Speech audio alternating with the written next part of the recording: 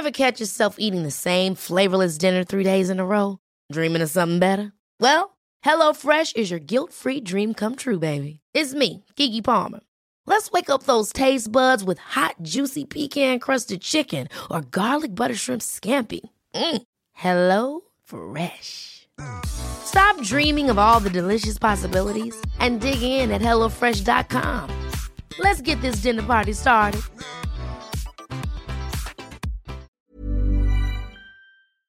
Events over the past year have shone a light on racial inequality across the globe. Australia is not an exception. This nation's journey towards a more just, equitable and reconciled identity still has a long way to go. With that in mind, and in the spirit of reconciliation, we acknowledge the traditional custodians of country throughout Australia and their connections to land, sea and community. We pay our respects to elders past, present and emerging, and extend that respect to all Aboriginal and Torres Strait Islander people today.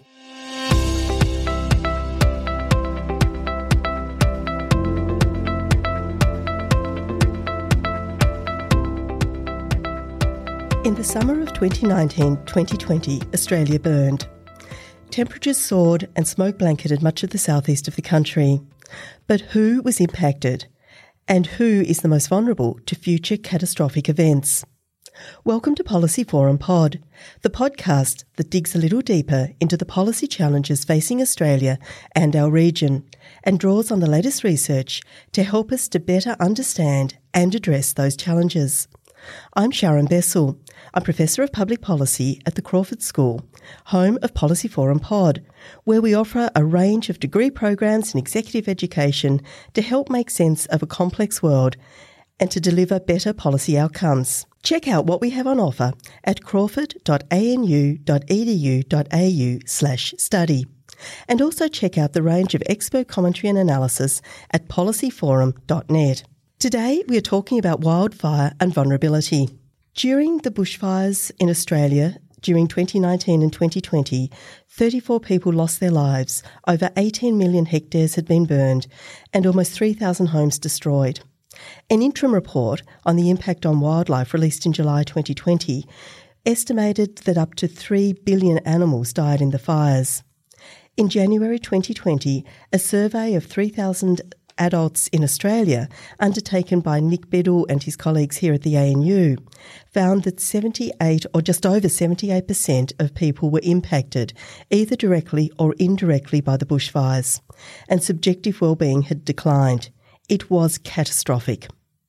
As Joelle Gergis points out in a recent piece in The Conversation, Australia has always had climate variability, but that variability is no longer caused by natural factors alone. Moreover, variability is becoming more and more extreme. We are facing more frequent disasters, wildfires a year ago, currently devastating floods, and we're also seeing those floods in our northern neighbours at the moment in East Timor and eastern Indonesia. And so what are the effects of disasters on health and well-being, and who is most impacted?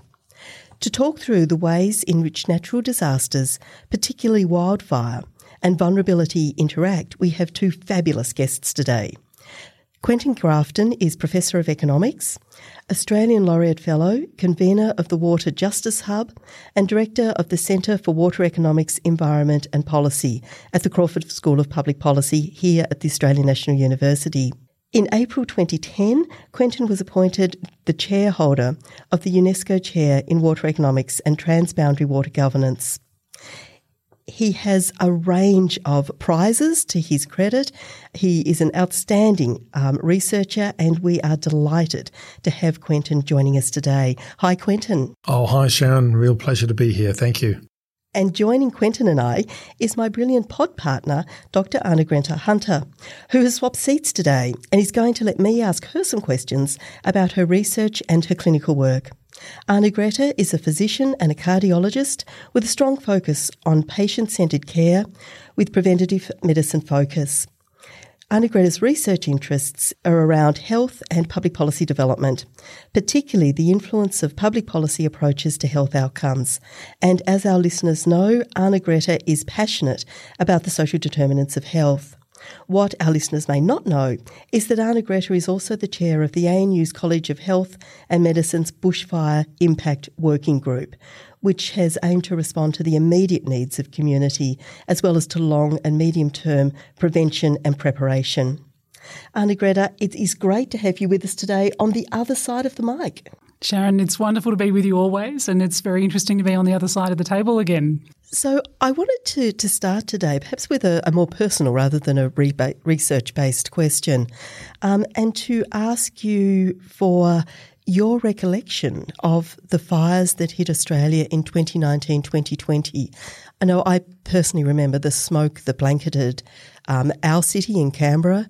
I live in the south of Canberra. I could see Mount Tennant on fire and the fire moving towards us. And I remember driving to the bottom of our hill one day and seeing a range of fire trucks. There were 8 or 10 fire trucks, some from Queensland, army vehicles parked there ready to respond, and feeling something between absolute terror and incredible gratitude that we had people there defending our community.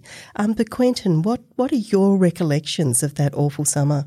Oh, I wish I could forget them, but I think it was the duration of it all.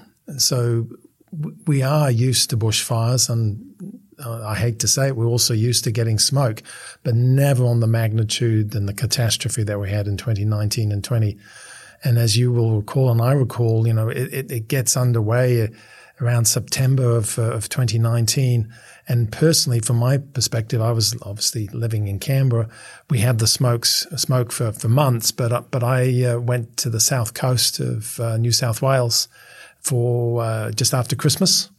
And that's when the fires hit that particular location, which is around Merimbula, Bega, Eden. And I remember getting up in the morning and just saying, this is really bad. And so we went to the emergency shelter located in Merimbula. There was a lot of, I suppose, lack of information about what was going on. A lot of people there were on holiday. They didn't know what to do. They had tents. You couldn't really breathe outside. The smoke was so bad.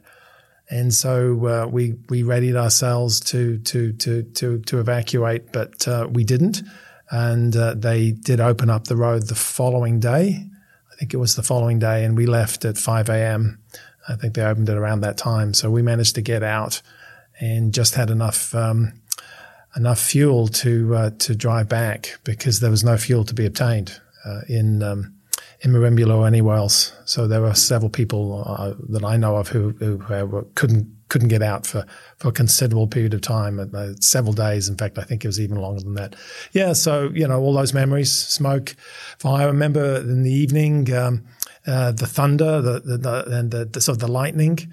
And that's, I'd read about that, I'd heard about that, and then I could see it, it was just a few kilometers away at most, and you could just see this trigger going on with the fires. And I said, whoa, that's really, kind of scary and amazing at the same time. Yeah, so those are my memories coming back, and the smoke. I'm asthmatic as well, so I had, probably more of a challenge than other members in my family. But it was a challenge, and glad that it's over for the moment. And that's the key, isn't it, for the moment? Arnegretta, what are your memories of that summer? I think Quentin's just done a superb job of painting the picture that will be resonant with such a huge number of people who live in this southeastern corner of New South Wales and the ACT. It was an awful summer, and I remember my anxiety started for that summer January beforehand, when we had that very unusual heat wave. And certainly in the communities that I'm part of, we had increasing concern about the summer ahead. And then it unfolded in a way that we had predicted, and yet we hadn't prepared for. Those days, that day after Christmas, those couple of days of really intense fire and smoke, I'd taken my family down. They were down just past Eden. They were down on the other side of Twofold Bay. And so then I came back up to Canberra, and I was working on call at Canberra Hospital. So I was looking after people in hospital over that period of time, and we were dealing with the fact that we had some smoke inside the building, dealing with the unfolding issues on the coast. And of course, like everybody, we're checking our phones on such a regular basis, looking at how the disaster was unfolding in other locations. I remember going out to a friend's place on New Year's Eve, and everybody there had somebody on the coast for whom it was a significant period. And so that dual catastrophe of the local environment here in Canberra with the most horrendously bad air quality in the world, as well as such a huge proportion of our community who were under direct threat from bushfire on that coast. What an extraordinary time. And I really do. I remember the phrase that was uttered by one of our politicians towards the end of last year, that we always have bushfires. And I thought that was a way in which it gave us permission to relax into our summer holidays. And yet I think it was probably one of the most dangerous things that we could have done. I think recalling the personal experiences of that summer are really useful before we start talking about what some of the research tells us and what some of the evidence tells us, because I think that sense of fear and terror, but also of helplessness, is something that it's useful for us to keep at the forefront of our minds when we talk about these catastrophic disasters. And it can sometimes become abstract, but certainly at the time it wasn't. Quentin, when you started talking about your own experiences, you made the point that we see the fire season starting so much earlier, and we certainly saw that in the summer of 2019-2020. What are we seeing in terms of the evidence around trends of wildfire over the past, say, 40 years or so? Yeah, so the trends are very clear. So we're certainly getting hotter temperatures and higher maximum temperatures as well as mean temperatures. And that particular period, the 2019 Black Summer fires, we'd also had drought. So we'd also had a dry period as well. So we had a very, very high fire hazard indexes, and there's another name for it, but that's essentially what we had, which is a combination of soil moisture measures as well as what's happening on the ground. So that measure was the highest it ever been, I think, for 60% of Australia. So it was that sort of extreme situation. And Anna-Greta made the good point that this was coming in the sense it had been seen and had been talked about.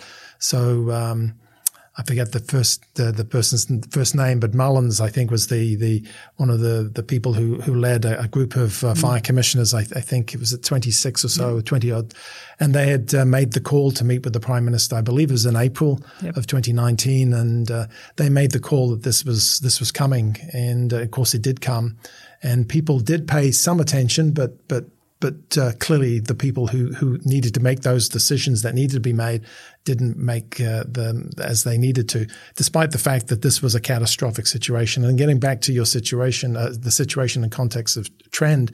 So not only do we have increasing temperature, we have that drying period for that 3-year period. We also see it not only in Australia, but we see it globally. We see an increase in wildfires, not only in Australia, but in other locations in the world. And so the expectation is that this will get worse. It won't get better. Obviously, any trend that will have variability, and there's going to be variability. For example, we've had a fairly wet 12 months here where we're currently living in Australia. So that has obviously made it a lot easier relative to let's say, the 2019-20. But the trend is very clear. We're going to have to live with this. We're going to have to manage this in a much more effective way. We had a Royal Commission that looked at and provided a bunch of recommendations about how we could do it better in Australia, all about information, monitoring, resilience issues. So there's a whole series of things that can and should be done, but we can't get away from the fact that it is going to get worse. We have a lot of flammable material in Australia. We have temperatures that are getting hotter, and there will be periods of time, as we've always had, but there will be periods of time where it will also be considerably drier. You put all together, and we're going to have some seriously bad bushfires or wildfires, as they say outside of Australia. Which is terrifying when we think about what our experiences were a year or so ago. Anna-Greta, your work is looking in particular at the health impacts of smoke and heat. And what are the trends that we're seeing in terms of temperature increases? And what does that mean across Australia and for different places in Australia? So yes, I think heat is one of the big issues that we're going to face in terms of the health impacts of climate change. And in Australia, it's a particular issue that we need to pay perhaps a little bit more attention to.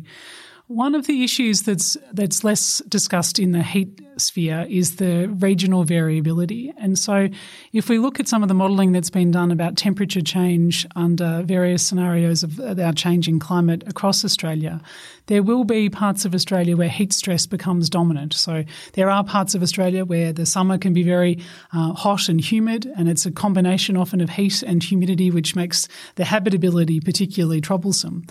And there's modelling that's been done that shows that the increase in heat stress days, particularly across the north part of Australia, will be significant. We are expecting to see some trend in terms of mortality that goes with that. The data that we have so far has suggested around 2% of Australian mortality may be attributable to hot weather and to hot temperatures and to heat wave type events. But we do need to get more nuance, I think, into our health data so that we can make a better prediction into the future. What we all know from our experience is that living in those hot, intense environments for protracted periods of time can have detrimental effects to our health, our mental health, our physical health and well-being. And I think these are some questions that we really need to be looking into. Quentin, you've recently written with your colleague Sonia Atka at the National University of Singapore about the interactions between socioeconomic disadvantage and the experiences of the bushfires in Australia in 2019-2020. Yes, I have, and that's a paper that's going to be published very shortly in Climatic Change. And so Sonia took the lead on that work, and what we did was an analysis looking at fire hazard or wildfire hazard, which looks at the extent and also distance to settlement over large parts of Australia over that period of time, 2019-20.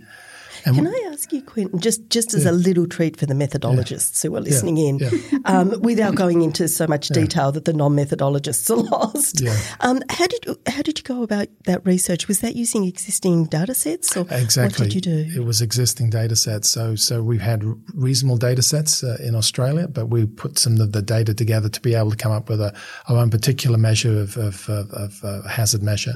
And of course, in terms of socioeconomic disadvantage, those measures already exist. Australia Bureau of Statistics have those sorts of numbers. And so we use those numbers at a statistical area 1 and was able to look at the impact of that with a whole range of controls, because there's a whole range of things that determine the impact associated with bushfires or wildfires.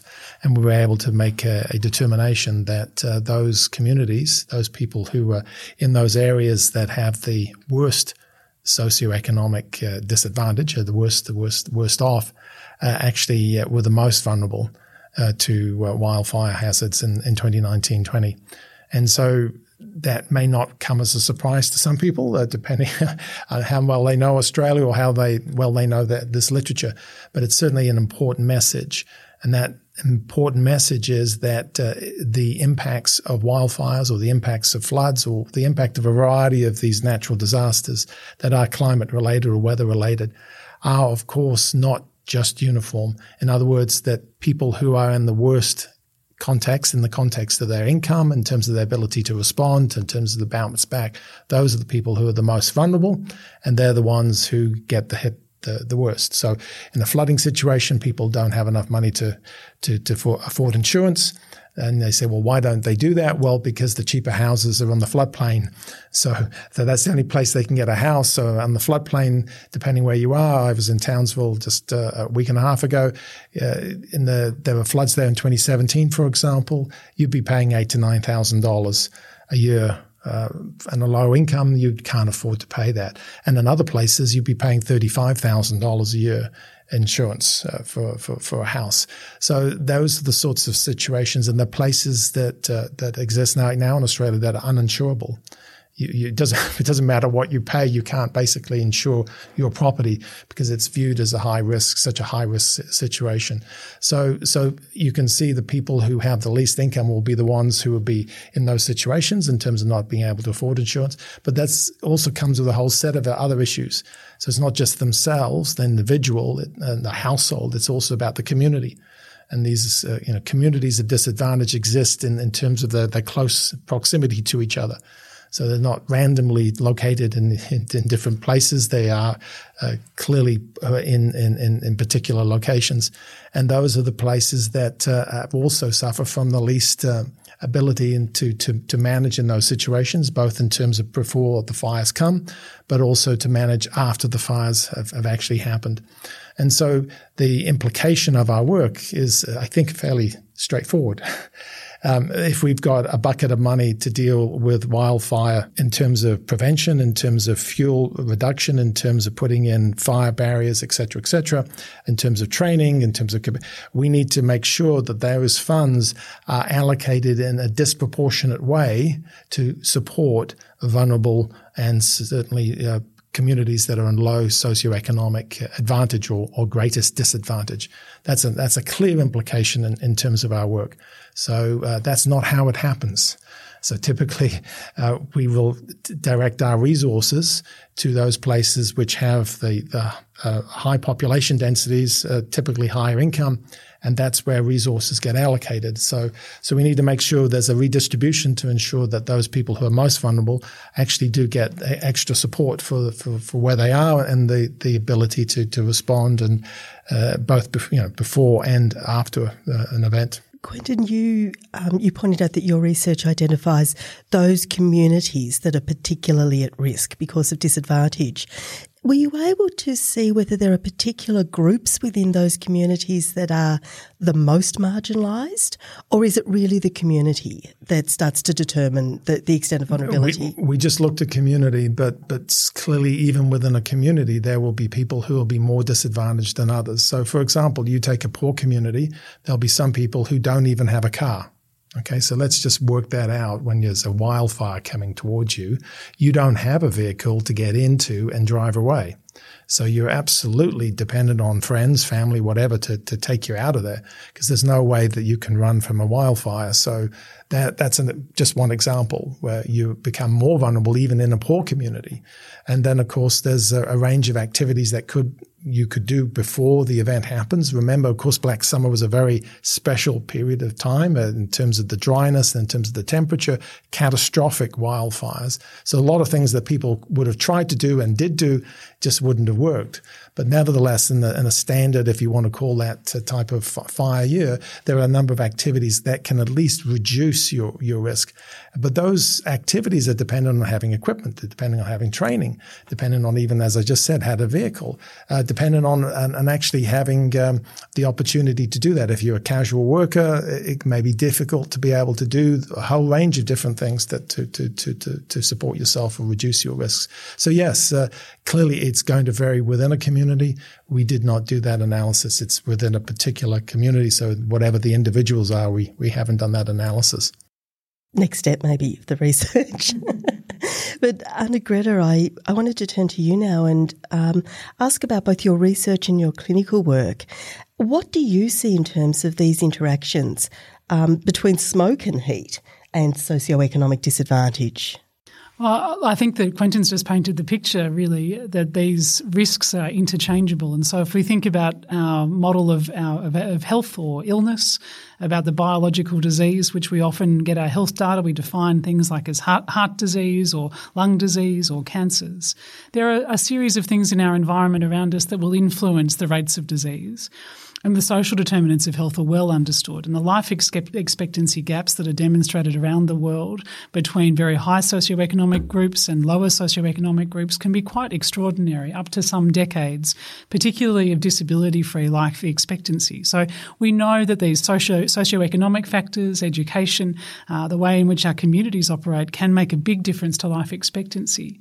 So on top of that, we've got this threat magnifier or threat alterer of the environment, so the environment in which we live. And there are tremendous advantages to living in beautiful natural environments. We know that that's good for our health and well-being, but we're also potentially a more vulnerable population when we're exposed to things like heat, in the urban heat island effect in our outer suburbs of Sydney and in Melbourne, the socioeconomically precarious populations living in accommodation where much more likely to have difficulty with access to air purification and to air conditioning during very significant periods of heat.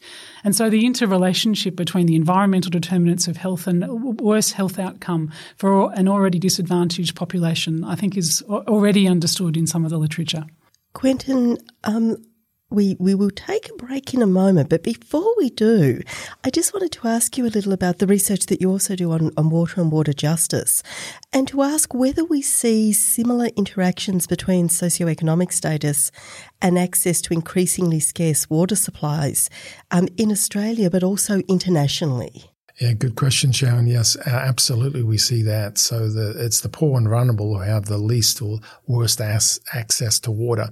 So that when I say access to water, it's access to water in terms of drinking water. It's for bathing purposes. It's for washing. It's cleaning, of course.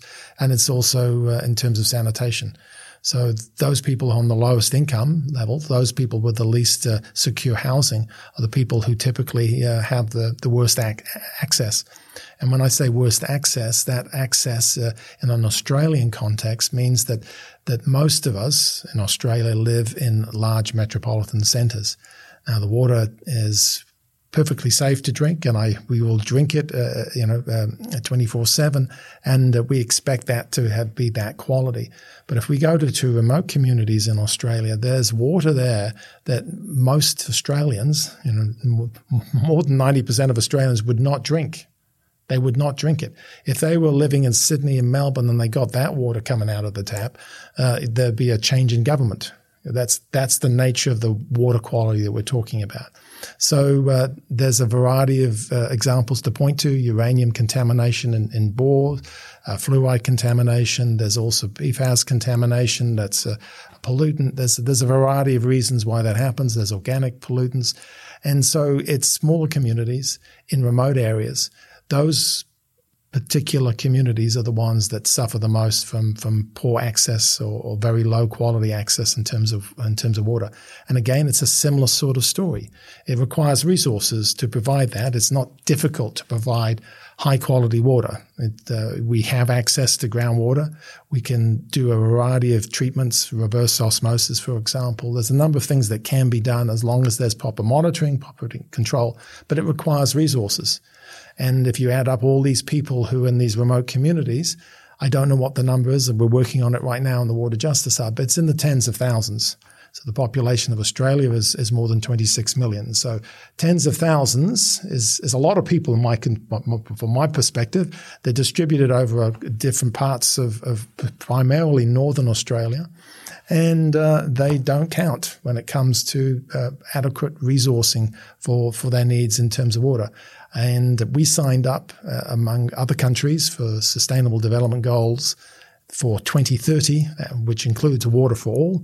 And we're still not going to deliver that in Australia unless we do something about it now.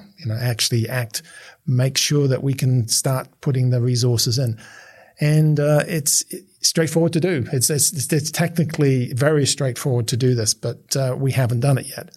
Instead, we're putting billions of dollars, that's thousands of millions of dollars, into water infrastructure for building dams or for irrigation purposes. Yet we're not allocating those funds for those sorts of purposes. So, yeah, and it's a bigger picture story than just Australia. There's all sorts of places in the world where the poor don't have access. So, for example, they're in settlement-type situations, so they don't have a tenure in terms of the land or in terms of the structure that they're in. And so they don't even have pipe water, whatever that is, so they have to get it carted in, or they bring it in themselves. That's in an urban context. And, of course, if you go into a rural context in a whole variety of countries in the world, then there's no such thing as a centralized system. You have to go out there and get the water either from a lake, from a groundwater, or from a stream, or something like that. Typically, women are the ones who collect that water, and in some parts of the world, they spend hours a day collecting that water. It's a very tedious, difficult, challenging task just to get enough water to drink and do some basic bathing. So those are the sorts of things that are happening globally. Those are the sorts of things that are happening in Australia, and it is absolutely connected to socioeconomic disadvantage. I think I can feel a podcast coming on in the future that is focusing specifically on water justice. And I know in the work that we did around multidimensional poverty in Indonesia, in the remote islands off the coast of South Sulawesi, almost 60% of people didn't have access to hand washing facilities in their own homes. So in the context of COVID, this is really catastrophic. But I think for now, we will take a short break and we will come back to talk a little more about bushfires and vulnerability. So stay with us, listeners.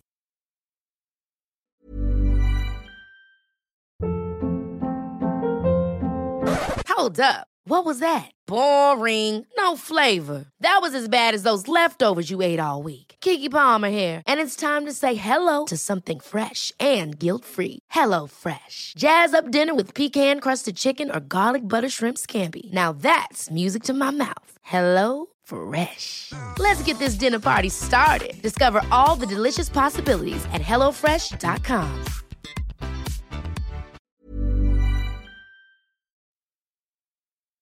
Around the world, democracies are in crisis. Leaders have become followers. Populists offer glib solutions to complex problems, and people search for answers. Block out the noise. Each week on Democracy Sausage, we go deeper to bring you insights from leading scholars, journalists and commentators to help you make sense of the world. I'm Mark Kenny from the Australian National University. Join me at the Democracy Sausage Hot Plate every Monday and Thursday. Welcome back. We're here talking with Quentin Grafton and Anna-Greta Hunter about the impacts, and particularly the impacts on the most vulnerable, of the bushfires that we saw in Australia in 2019-2020. And I wanted to turn now to looking forward and thinking about some of the things that we need to do. Quentin, you started talking before the break about prevention. And obviously one critically important strategy is prevention of fires in the first place.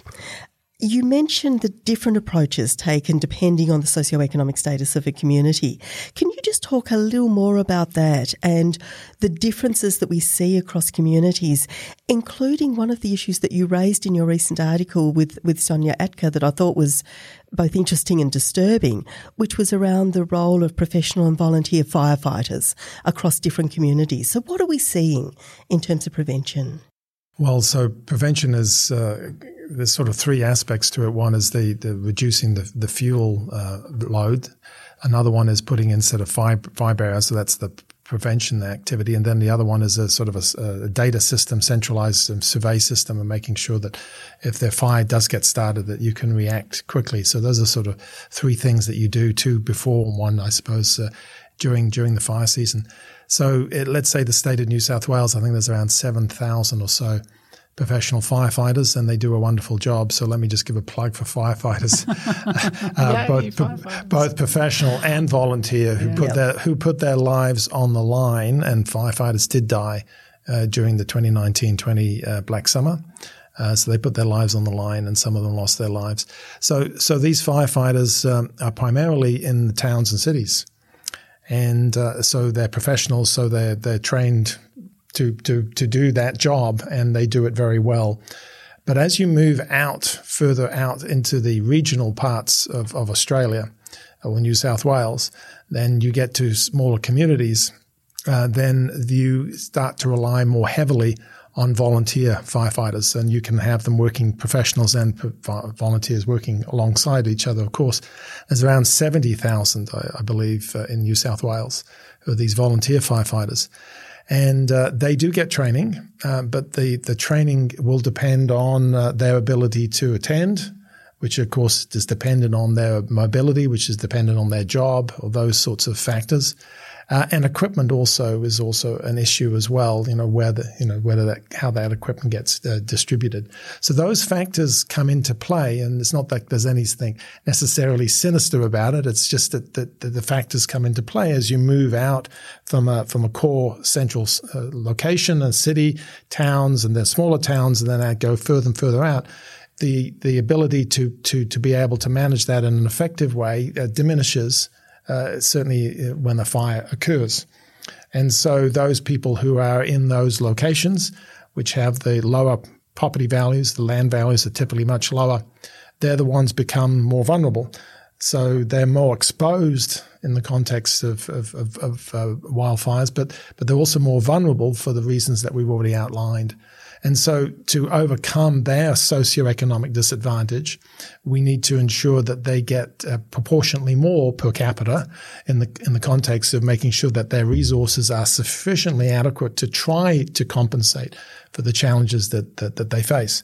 And that's the bottom line, essentially the conclusion of our work. That's outside of my professional expertise to say how that should be done. I'm not in that business or line of business, but that's certainly what our results are telling us, and it's probably not a surprise to people as well who know this sector very well. But certainly that's what the data tells us, and that tells us that we need to do it differently, and we can do it differently. And it's a question of not only increasing the pie as required, but it's also a question of making sure that's allocated in a way that those communities that are most vulnerable are adequately looked after, especially before an event happens. Because when a big catastrophe happens in 2019-20, when there's fires all over the place, there is a very limited number of fighters available, and so you just bring it to a core to protect larger locations. So you have to do it before these events arise to make sure that those risks are mitigated. They can't obviously go to zero, but mitigated in those locations where people are in particularly low socioeconomic advantage or greatest disadvantage. And look, that's one of the most, I guess it's an often quoted part of that whole Black Summer experience, that unprecedented is not an excuse for being unprepared. And if listeners are thinking about how we might prepare for the future, I really commend that Royal Commission into National Natural Disaster Arrangements. It's quite an extraordinary document that goes through in detail both the sorts of things that we might be contending with, as well as offering a framework analysis on what we might do. And I think one of the most important starting points is recognising, as we've already discussed, that summer experience may simply have been a taster for what we may be contending with over the next 50 years. If we start to actually build some of the climate science into our policy framework, preparing for environmental challenges that will evolve over Australia in the coming decades is going to be a test of our imagination. And one of my favourite phrases from that Royal Commission document is the phrase strategic imagination. The Black Summer experience, I know there are many people who were calling for better preparation. There are a whole series of very good ideas about how we could have been better prepared. And yet that Black Summer experience tested our imagination. I had spent time worrying about it. I didn't imagine the smoke. We hadn't prepared adequately for a bushfire smoke emergency. We'd prepared for drought and for water and for heat and for fire, but we hadn't prepared anywhere near as much for smoke. And so that's an imagination failure, and we need to do better in terms of imagining the sorts of challenges ahead. I think Health Prism is quite an interesting way to think about better preparation, because we want to provide a framework that allows for the individual health to be best protected. That often involves engaging communities and working together locally on the ground. And that means in vulnerable communities, in less vulnerable communities, but it's particularly important for those small towns and smaller centres around Australia who are often much more vulnerable to extreme weather events, so flooding and fire and in fact protracted drought can offer a similar sort of model. There is a tremendous amount of research that's going on at the moment looking at community adaptation strategies, and I think that's really where we need to be spending some more time. With our imagination hat on, trying to imagine a future which we're not going to want to contend with, and there was that quite remarkable piece in the conversation just recently, imagining Australia at a 3-degree world in the future. This will challenge us emotionally, it challenges psychologically, but unless we go into some of those really difficult territories, we're going to find ourselves yet again woefully underprepared. Anna-Greta, can you give us an example perhaps of just one of those community adaptation strategies that we need to be thinking imaginatively about? Do we have some examples? Look, there's some really interesting research that's been done out of RMIT. I've just been speaking recently over the last couple of months with one of the researchers down there on resilience adaptation plans for small regional centres. And it's an opportunity for groups in a regional centre. We're often living in towns like that because of all sorts of different reasons, including the fact that they can be great places to live. But they're often really climate vulnerable environments with forestry nearby or drought vulnerable, heat vulnerable environments. So the sorts of things that are available there are for communities to sit down and to work their way through what are our local assets? What are the things that make living here great? What is it about the people? What is it about the place? What are our natural assets? What are our vulnerabilities? What are our climate vulnerabilities? How vulnerable are we to a heatwave event? What's the resources that we have around that? How can we defend ourselves against bushfire in a more convincing way?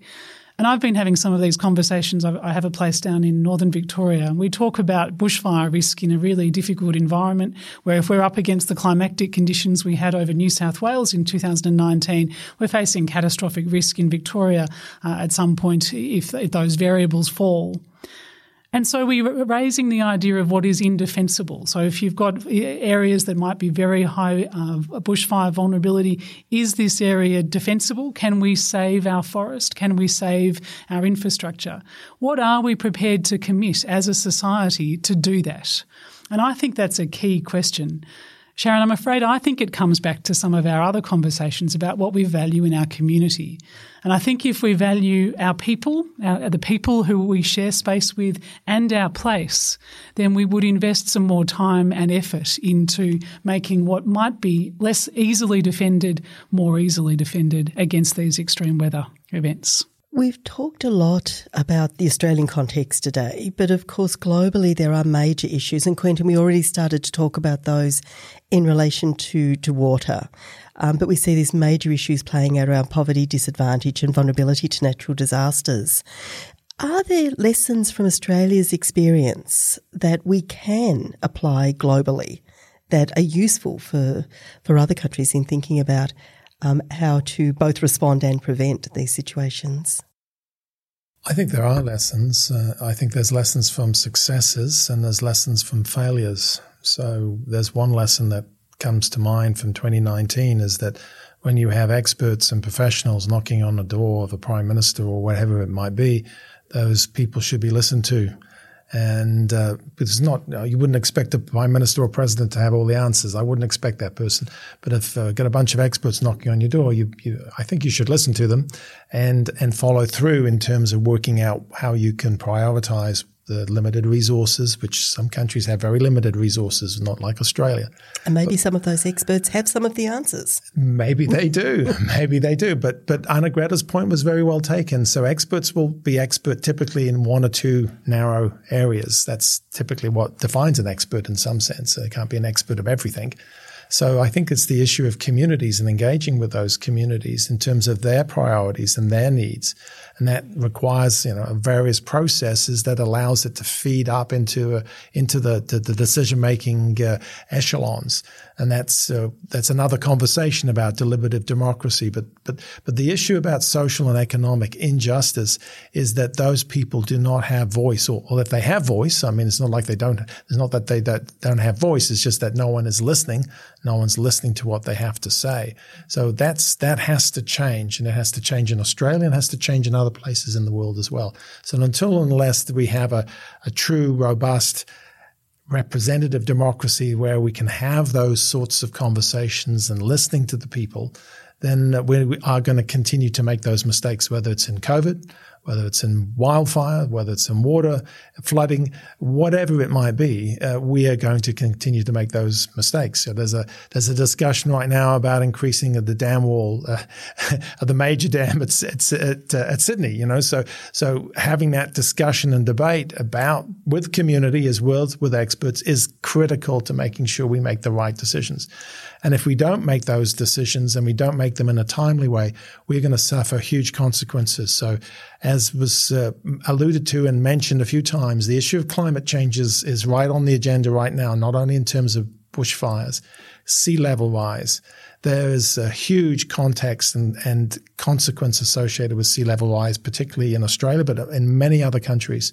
And so we got to prepare for that. We got to do something about it, and we need to do it now. And it's not about, well, wish it would just go away. Well, it's not just going to go away. We have to prepare and plan. And we need to make sure it doesn't get, that the expenditures don't just go to people who have very expensive houses right on the beach, that the resources are allocated in a way that would look after the most vulnerable. That's the sort of lessons that I think we can share. I think this conversation is one that we will return to several times again over the course of this year. There are so many issues that have been raised that we can go into a little deeper. And I think that theme, Anna Greta, as you noted, that keeps coming up again and again and again of listening is just so fundamentally important. I just wanted to wrap up by asking each of you, in brief, if you had just one piece of advice for the government, the Australian government I'm talking about here, in terms of first steps, what we need to do now, what would that piece of advice be? Anna Greta, perhaps you can lead off. Look, I am a big fan of that Royal Commission document, and I would ask the government to sit down and form a multi-party group that actually begins the conversation, that starts with scenario outcome planning around what happens as the temperature rises, looking at the sorts of climate vulnerabilities we have around this country, thinking about the health of our population and the health of the continent on which we live. That would be an extraordinary first step. And from that, I do think that by starting with acknowledging the science and the sorts of threats that we might be up against, that we'll be in a much better place to move forward. Quentin. I concur, follow through the Royal Commission when it comes to the bushfires, but I'd say foresighting. So that's just the process of looking into the future, visioning that future and making sure that we don't end up in a place we don't want to be, that we actually do something now to have a different future. And if we don't do that, then we're going to be in seriously bad ways. So that's what I'd recommend we do. Quentin and Anna Greta, thank you so much for joining us today. This has been such an incredibly informative conversation. And as I said, one that I think we will come back to multiple times this year. Thank you too to our listeners for joining us. And don't forget to reach out to us. You can contact us on Twitter at APPS Policy Forum, that's APPS Policy Forum, or you can contact us by email at podcast@policyforum.net. Probably the best way to get in touch with us is to join our Facebook group. You can just type Policy Forum Pod into the search bar and you will find us there. Don't forget to leave us a review. We love to hear your feedback. We love to hear your suggestions for the kinds of issues we should be talking about on the pod. And you can subscribe to us wherever you get your favourite podcasts from. Acast, Apple Podcasts or Spotify, we're on all of those platforms. As always, a huge thanks to our producer, Angus Blackman, and we will be back again with another episode next week. But for now, from me, Sharon Bessel, it's bye-bye for now.